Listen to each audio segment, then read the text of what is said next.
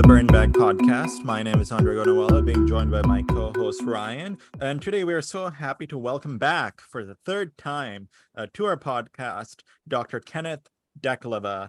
Dr. Dekleva is a senior fellow at the George H.W. Bush Foundation for U.S.-China Relations, and he also served in the State Department for a lengthy stint in which he was a regional medical officer and a physician and a psychiatrist. And Dr. Dekleva is really good at leadership analysis. He was a phenomenal leadership analyst, and we've had two great episodes before really focusing on that expertise. But today we're going to be talking to him for a somewhat related reason, because Dr. Dekleva has a new book out, a new narrative book called The Negotiator's Cross. So Dr. Dekleva, or Ken, as I usually call you in casual terms, thank you for joining us here today. Thank you so much for having me back, and I appreciate that you've both read my book and enjoyed it and are helping promote it. I'm deeply grateful. Absolutely. Well, it's always a pleasure, Ken. And so let's begin by kind of talking about an overview of what the book's about, because I mean, clearly, as our listeners will begin to understand, it's definitely informed by your career. But I'm curious as to, one, what the book's about and kind of how you were inspired to write such a book. I was inspired in many different ways. One, I had written fiction, short stories and poetry in the past. I never published it except for one story, which was a story about the Cold War, but that was about a decade ago. And I had long wanted to write a novel and sort of wrap up a deeper narrative and capture a lot of my life experiences in a fictional form. And all the places I've been to over 70 countries. I've lived in multiple countries overseas as a diplomat, and also before I joined the world of diplomacy.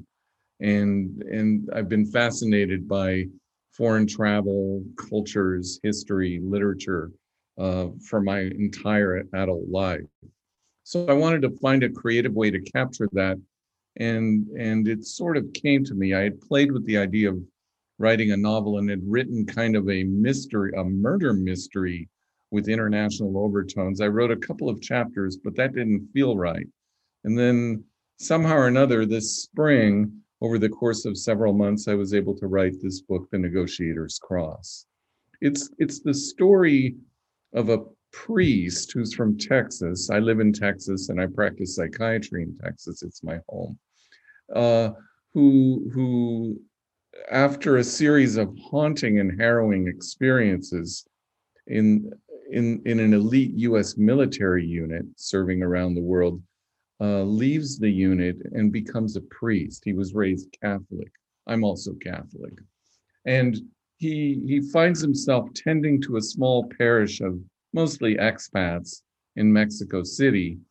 And things happen that draw him in and pull him in, where because of his prior career and abilities, it comes to the attention of powerful organizations such as the US government, the Mexican government, the cartels, that he has these unique skills as a negotiator, and he gets drawn into a very dangerous and complex web of hostage negotiations as a hostage negotiator in Mexico involving a disappeared American businessman who's one of his parishioners.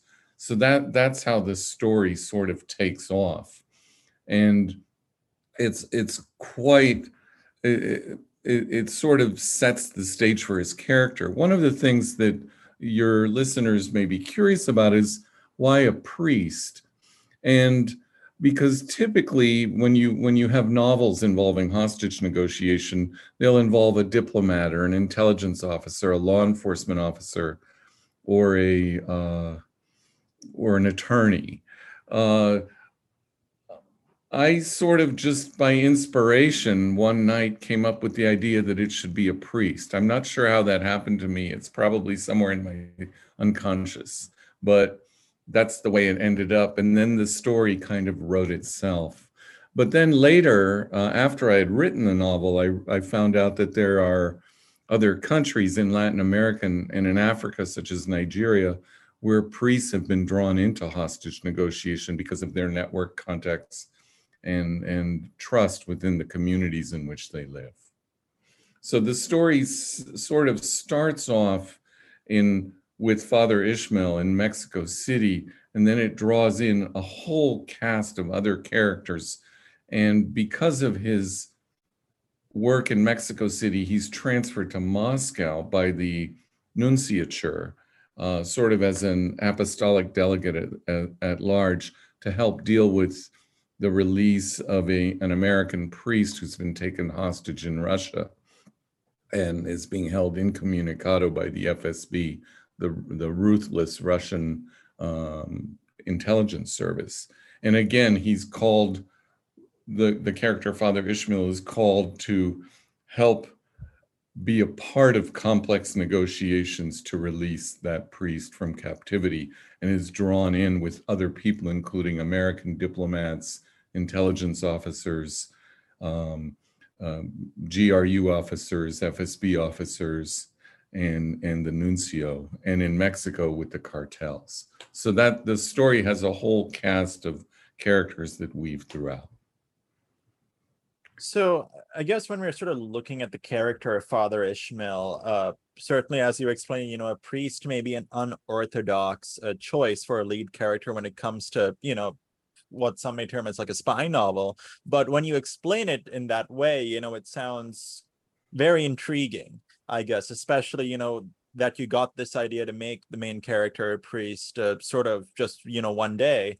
So I'd love to sort of know more about, in the narrative, like how he sort of gets recruited, like what's the premise of him getting recruited and so on. And I guess in real life, like how his experience as a priest may have made him like a good spy.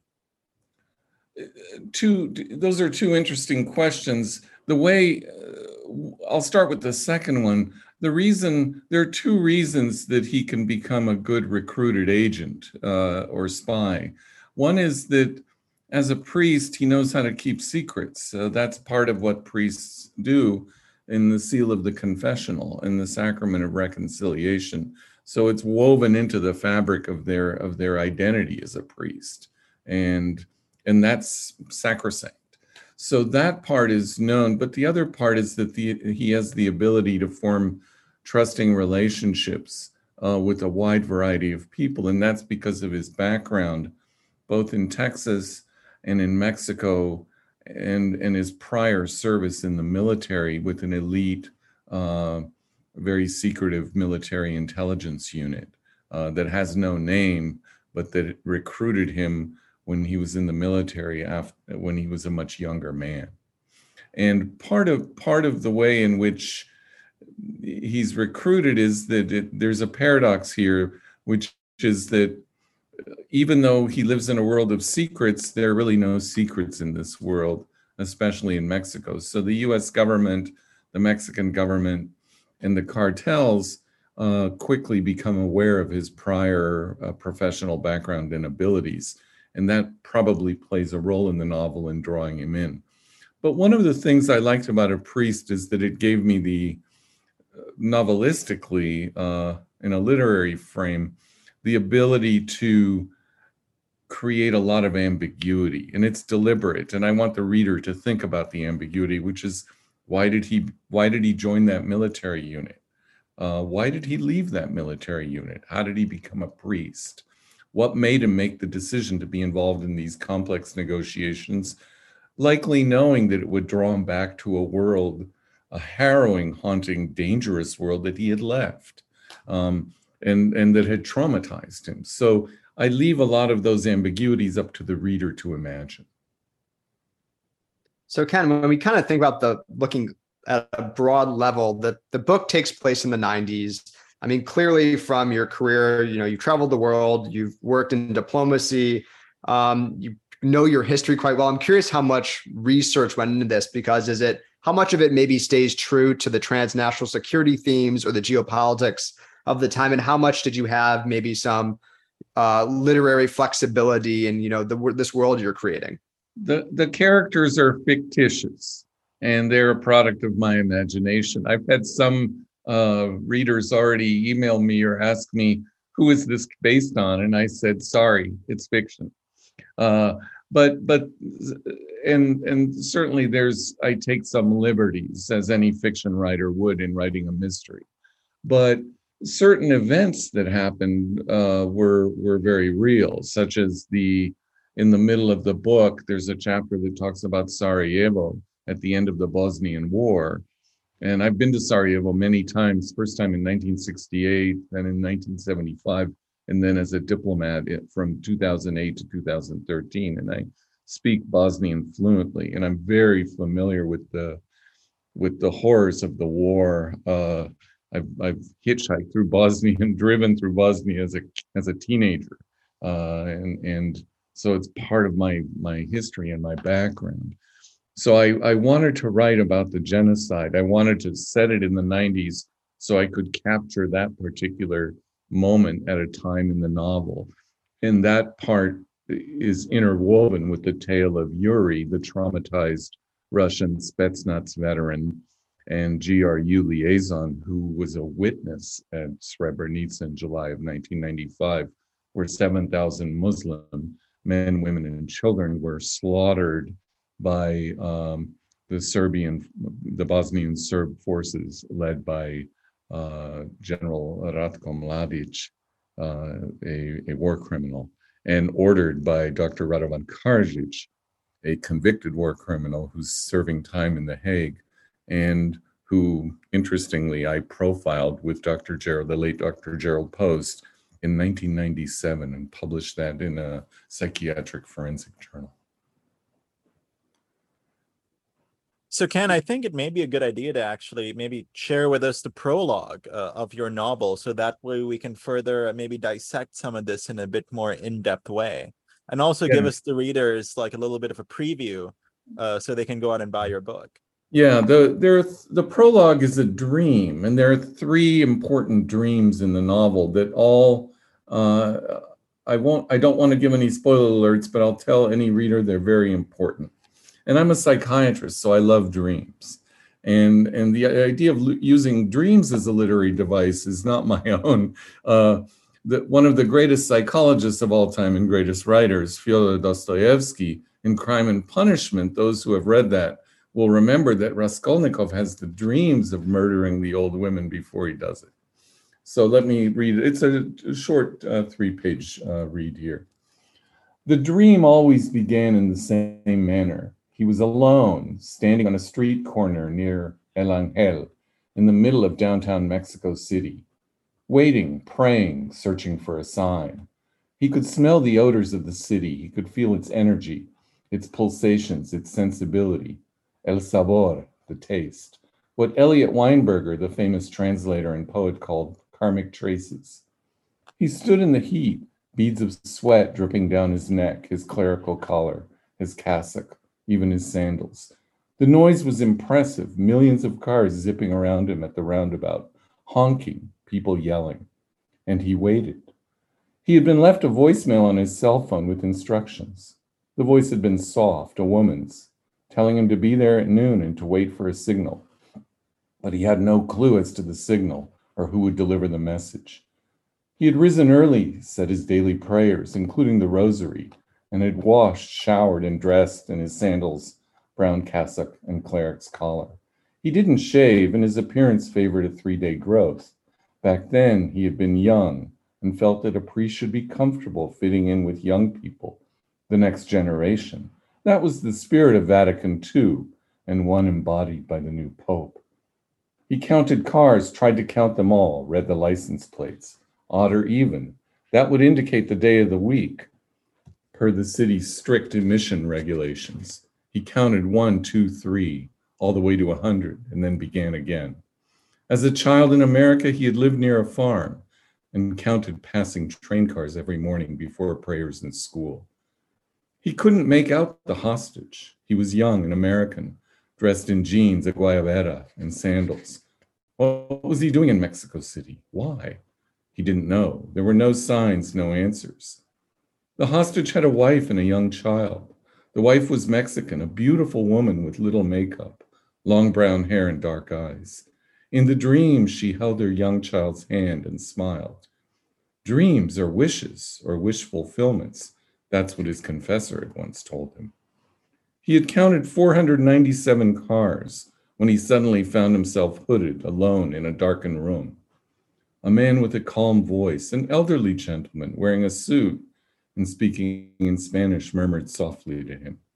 He quoted passages from the Bible, recited Psalms, including his favorite, Psalm 23. The Lord is my shepherd, I shall not want. Then he switched to Psalm 27. The Lord is my light and my salvation. Of whom should I be afraid? When Father Ishmael tried to speak, he was mute, frightened. His interlocutor again spoke softly, telling him not to fear, but to wait. He gave him a glass of water and departed. Only the darkness remained. Days went by, no food, just water. The cell was a cool, dark place, but clean. There was a nightstand with a Bible and a pitcher of water. His phone was gone. The interlocutor returned daily. He spoke slowly, reciting passages from the Bible. He recited poetry, the words of the great poet Octavio Paz from the poem Sunstone. I travel along the edge of your thoughts, and my shadow falls from your white forehead. ¿Quién es? His interlocutor asked. He replied, Who am I? What do you want from me? Nothing at all, just the truth, replied the gentleman. I do wish to know, what were you doing at El Angel? What were you waiting for? Why are you here? Who are you? I have your cell phone, passport, and your ID card. You are a priest, right? What is a priest doing standing in the middle of Mexico City near El Angel? Please think carefully and answer me. I don't know anything. The next moment brought a hard whack to his knee with the gentleman's cane. He screamed, dropping to the ground, writhing in pain. All he heard was the tap, tap, tap of the cane on the floor. And then the man's calm voice again. Please tell me now. Stop, stop, stop. Jesus Christ, please stop. He later realized the gentleman had left. He never saw him again, but he smelled his cologne and could feel and hear that soft, mellifluous voice like a brook or a shallow creek. Next, the hostage appeared. The young American now wore a dark suit with a conservative tie, double-breasted, buttoned nicely. His shoes were gleaming, and Father Ishmael could smell the polish, a nice smell like a shoe store or a barber shop from his youth, where his father had taken him as a child to listen to the laughter and tales of men. But the hostage never spoke. His wife and child appeared next, weeping softly and holding the hostage's hand. The hostage smiled. His wife's tears fell upon the floor of the room. She walked over to him, removed the hood. The water and Bible had vanished. She touched the hostage's face gently, then walked out the door, leaving him in the room alone in emptiness. Father Ishmael woke up screaming, then weeping, then laughing, slapping himself on his legs over and over. He's alive, I'm alive. God is great, God is great. Dreams are wishes, and I am alone, always alone, but yes, God is with me. Jesus is with me always. Jesús, siempre estás conmigo. Well, thank you for that, Ken. It's actually so great hearing you read it back because I just read the book and listening to it again. As for those of you who end up reading the book, which I hope you all do, this will make a lot more sense as you read the book, and a lot of themes come back out through it.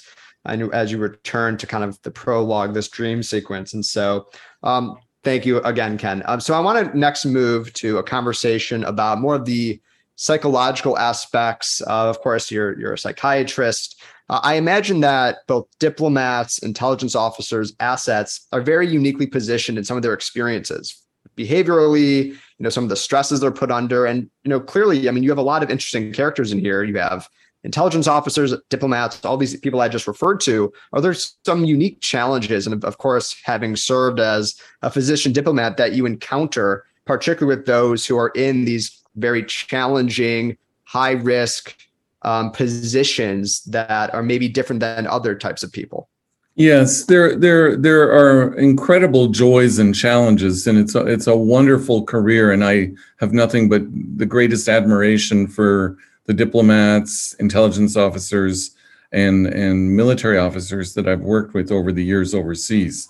it's a very special kind of life. But to adapt to it, especially in high-risk environments such as Bosnia during the war, or Russia, which is a high-risk environment at any time, and Mexico, which was a very dangerous place when I worked there. It still is a critical crime threat, kidnap threat.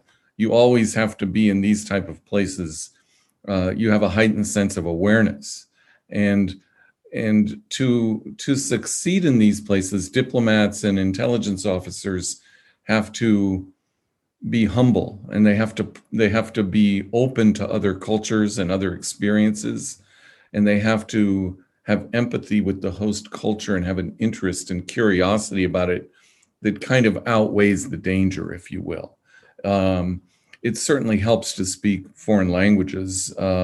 Many of the people that diplomats and intelligence officers deal with speak perfect English, but it's always a wonderful icebreaker when you speak to someone in their native language. It shows respect, and they unconsciously, I've seen this happen even in my work as a psychiatrist. When I speak Spanish to a Spanish-speaking patient, their eyes light up and they widen into a smile. They're shocked that the gringo can speak Spanish. And I found this to be true in Russia and in Bosnia and Serbia and Mexico and different places I've served. So I think that curiosity and empathy and ability to handle ambiguity, uncertainty, and be open to other cultures is critically important in helping our diplomats and intel officers deal with the stressors of these places where they serve. And they have to be able to dive deep into the mission, but at the same time, you live as a guest in a foreign country. So you have to adapt and let the foreign culture teach you everything that you need to know to adapt. So Ken, so when we talk about the psychology of negotiation, I mean, some of your work on leadership analysis, right? Like a lot of that has contributed to how presidents may, negotiate with their counterparts. I think, Ken, in a past interview, you gave a great example, perhaps, of President Jimmy Carter when he was at Camp David. He basically had done leadership profiles of Anwar Sadat, the Egyptian president, and Menachem Begin, the Israeli prime minister. Leadership profiles of them that helped him actually have an effective negotiation strategy. And I'm sort of curious as to how some of your work with leadership analysis contributed to how you wrote some of these parts in the book around negotiation. I think the key point there, and thank you for pointing that out, that work for President Carter was done by my mentor, the late Dr. Gerald Post, in the famous Camp David profiles, which are declassified and can be read online by your listeners. And that's certainly one of the aims of leadership analysis, is to give senior policymakers all the way up to the level of the president, give them an edge in diplomatic negotiations. But the world of hostage negotiation is yet a different world. And I've had experience in that world in dealing with hostage cases involving diplomats overseas. Psychiatrists and psychologists are never the primary negotiators in these settings, but we provide medical support to the hostages when they're released. And we may work as part of the team to anticipate those medical and psychological needs when the hostages are released. So we will work closely with the primary hostage negotiators and the leadership at embassies to help in these very delicate situations. So I've had a lot of training in this regard, both in the State Department and both taken and taught courses and in courses in hostage negotiation, SEER psychology conferences run by the U.S. military, and other work that I've done and learned on my own. I think the important thing in these things is to try and have what FBI experts such as Gary Nessner and Chris Voss, special agents, have written a lot about this, called tactical empathy.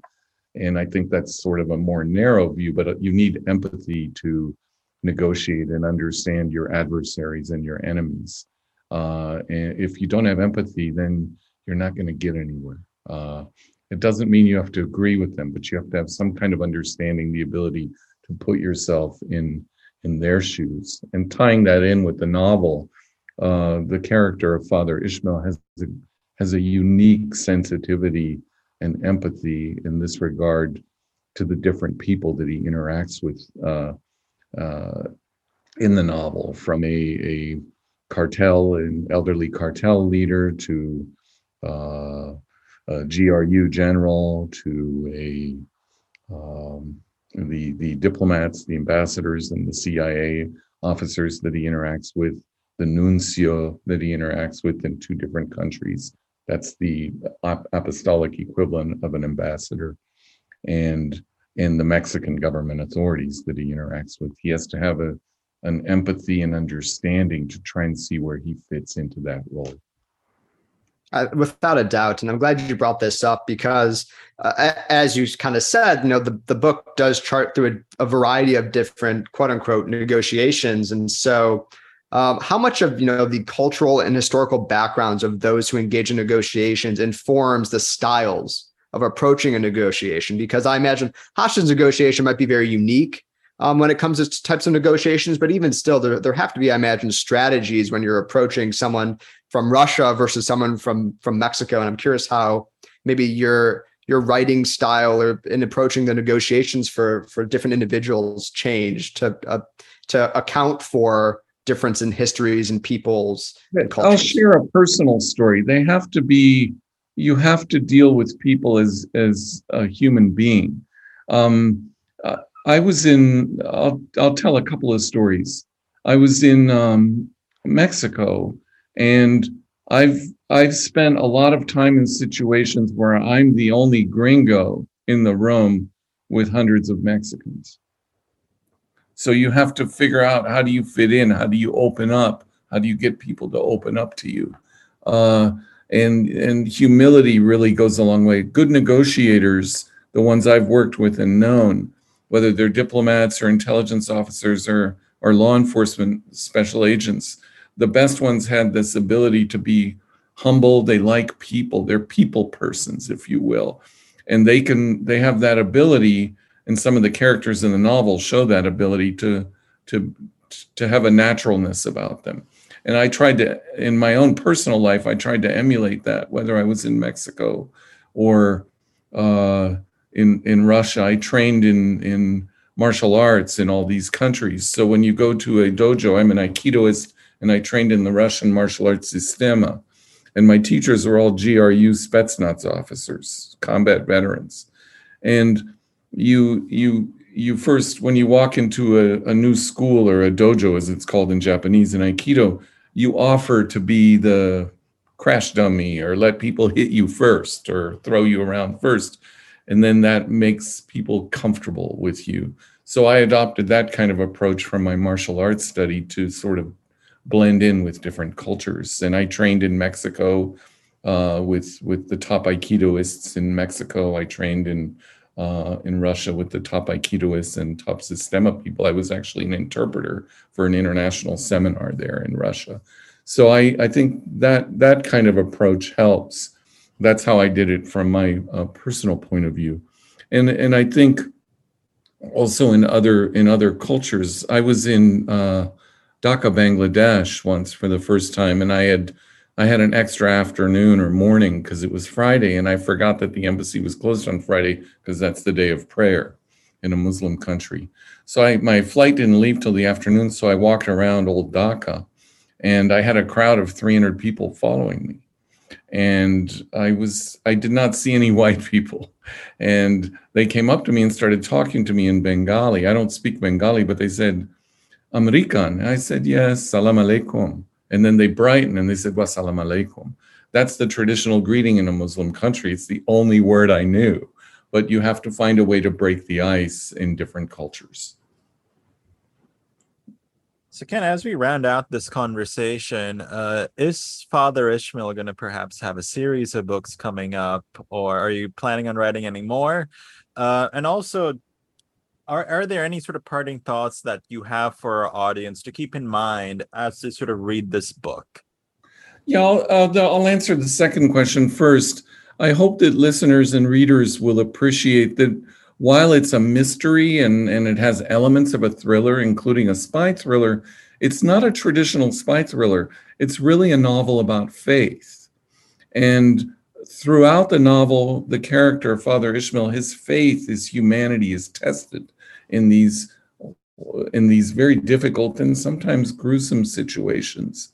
So that's something I wanted to certainly highlight. And there are also characters that I tried to humanize, characters that are adversaries or the enemy. For example, the characters of some of the cartel leaders that he negotiates with, or the GRU general, where there's a chapter in the book where a psychiatrist working for the embassy treats the GRU general's wife for a severe depression at the request of the general and the CIA station chief.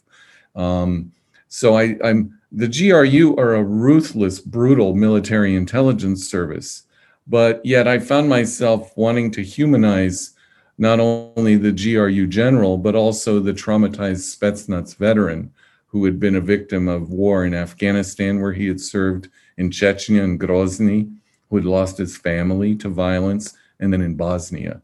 And that weaves through the tale. And then the tale of some other interesting characters, including a deep cover Mossad officer who shows up throughout and sort of weaves a larger, he ties in the idea of genocide and Holocaust in one of his last chapters in the book, which is important because it ties in Srebrenica with his own, what happened to his own people during World War II in the Holocaust. So I try to weave things together. The answer is, will there be a sequel? Yes. There's already a sequel in the works. It's set about 10 years later in the 2000s, and it involves a missing high-level North Korean, and it's based on a real North Korean who I shook hands with as a young man. Wow. Well, you got me excited. For everyone listening, please make sure to check out Ken's fabulous book, The Negotiator's Cross. You can pre-order it now. And also check out his other great work. As Andre mentioned at the start, we had 2 previous podcasts with Ken. He always is doing media, and I'm sure he'll do even more with this great book out. And so, as always, Ken, it's a pleasure. Thank you for joining us. Thank you very much for hosting me. It's a real pleasure and honor.